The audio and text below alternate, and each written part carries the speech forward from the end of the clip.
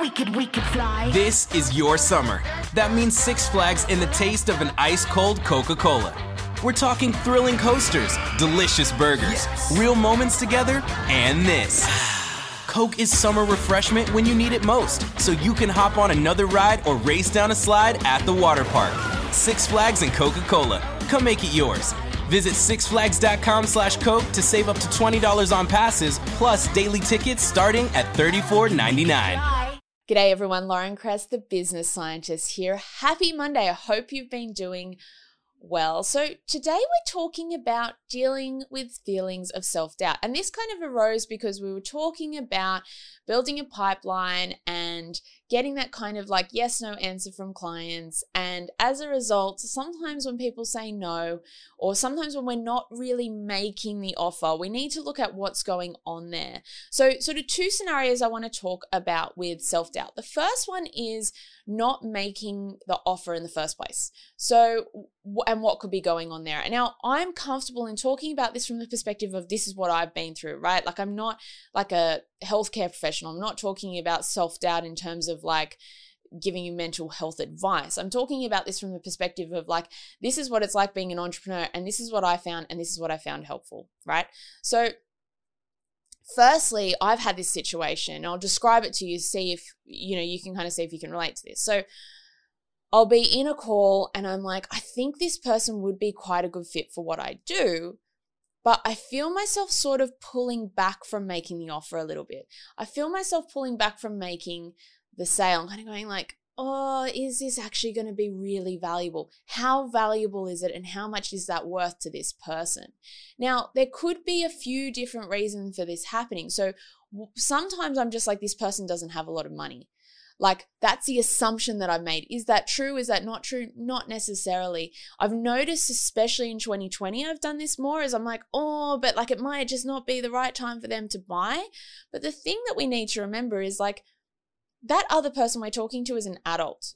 We don't need to parent this person through this process. And I think when we are dealing a lot with clients, we can do that a little bit. We can turn into sort of having that parent role and thinking like, oh, I need to take responsibility for this person. It's very easy for us to jump into that sort of situation. If you haven't seen my video on the drama triangle yet, highly recommend checking that out as well if this is something that's sort of resonating with you, because the drama triangle is about sort of how we can rescue people. So we can see people as a bit of a victim and we kind of end up rescuing them and thinking, oh, if you just do what I tell you to do, like you'll be fine. Like I can help you, you poor thing. Like all you need to do is this. And then after, we end up sort of becoming this persecutor or this victimizer because we get frustrated with our clients because we're like, you're not doing what I told you to do, right? So it's very easy to end up in that sort of dynamic. The other thing you might want to have a look at is transactional analysis. I will be doing a video about this, but essentially it's like about how there's like the parent and the child and the adult. And what we want to make sure we're doing when we're speaking with potential clients is we're treating them like adults. So if you're feeling yourself pull back from making the offer and it's like, oh, I've got this sort of doubt of whether or not this is going to be valuable, we need to push through that and actually go, no, this person's an adult and they can make a decision and they can say no. That's the first thing. The other thing that I find can happen is I'm also kind of going, is what I do actually valuable? And I question that sometimes, especially if I've had a few people already say no, because I don't really like rejection. So it's like, oh, is this actually really valuable? I don't want someone to say no to me. So I don't know, right? So what we want to do in that case is it's actually really important we break that pattern, because what we're doing essentially whenever we're asking these questions is we're getting data. Now, if you've had people say yes to you before and you haven't actually had that much time in your business, then that's a really good sign, right? But where did those sales come from? So is it like from people that you know? Is it from family members? Is that why you're kind of doubting things a little bit? That's what happened for me as well. It's like my first sales were like with people that I knew. So is what I'm doing really valuable? And it's important that we actually go back to that and finesse things and make sure we are delivering value. But the time to question that and the time to optimize our product isn't in a sales call. In a sales call, we need to be thinking about how can I help this person? And if we believe that what we're doing will help them, we need to make that offer. If we don't believe that what we're doing will help them, we need to look at that. Why didn't I think that? If that's going on, what I'd really encourage you to do is ask yourself some questions. So as part of this post, what I've done is put some questions together to get you started on like what you can ask yourself to start going, actually, like, why am I thinking this? Why is this coming up for me in a sales call? Why am I resisting making this offer? Why am I doubting my value? The final thing I want to talk about in relation to self-doubt is what I started off saying, which is that we can also get this self-doubt where when people say no, and that can have this sort of repercussion on what we do in the future. So you need to remember that some people are going to say no, and they're going to say no for different reasons. Again, this is a time to get curious. If you notice, everything that I put out there, I'm pretty much saying the same word over and over again. Curiosity, curiosity, curiosity. Get curious about why is it that your customers are saying no. Use it as a market research opportunity. This is why bringing your sales back into your marketing, bringing sales back into your product development is so important. And what I've said to clients who've got like, a bigger company where they've got separate sales teams and marketing teams and all kinds of stuff is often we go to the salespeople and it's like, what's happening in market? What are people resisting? What are people liking? What's going on here? What products are working? What products aren't working?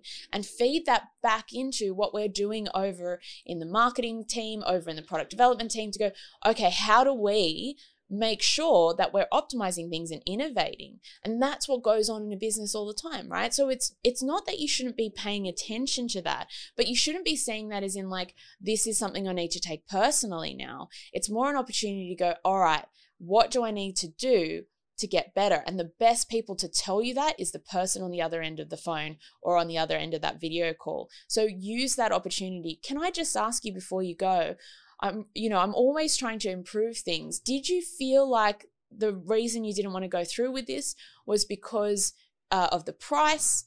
Did you feel like the reason you didn't want to go through with this is because it just isn't the right fit for you? What would work for you? When we ask that question, we also increase the chance of actually closing the sale anyway, because they might say something that you actually do, but in the communication wasn't clear. So it could be that your sales call isn't clear. Like they might say something like, oh, look, it's just too much. I don't have the cash flow to pay for this. Like if I could do this on like a month by month payment, that would be fine. Or, I was expecting to pay a lot less. We might go, well, actually, you know what?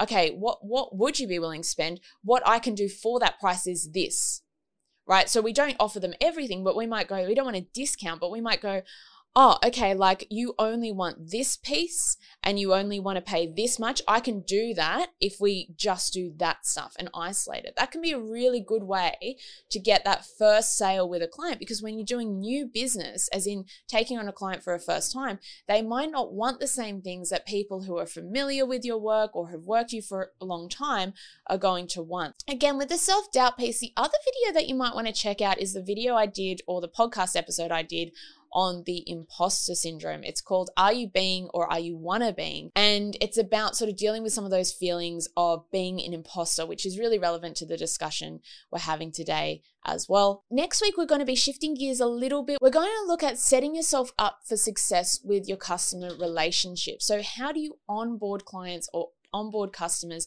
so you have a really positive experience with them, and that you can potentially cross-sell and upsell and get referrals and all that kind of stuff. We'll be talking a little bit about buyer's remorse and how to deal with that as well. So tune in then, but in the meantime, there'll be plenty of content coming your way before next Monday. Until next time, remember that sharing your talents with the world will make it a better place.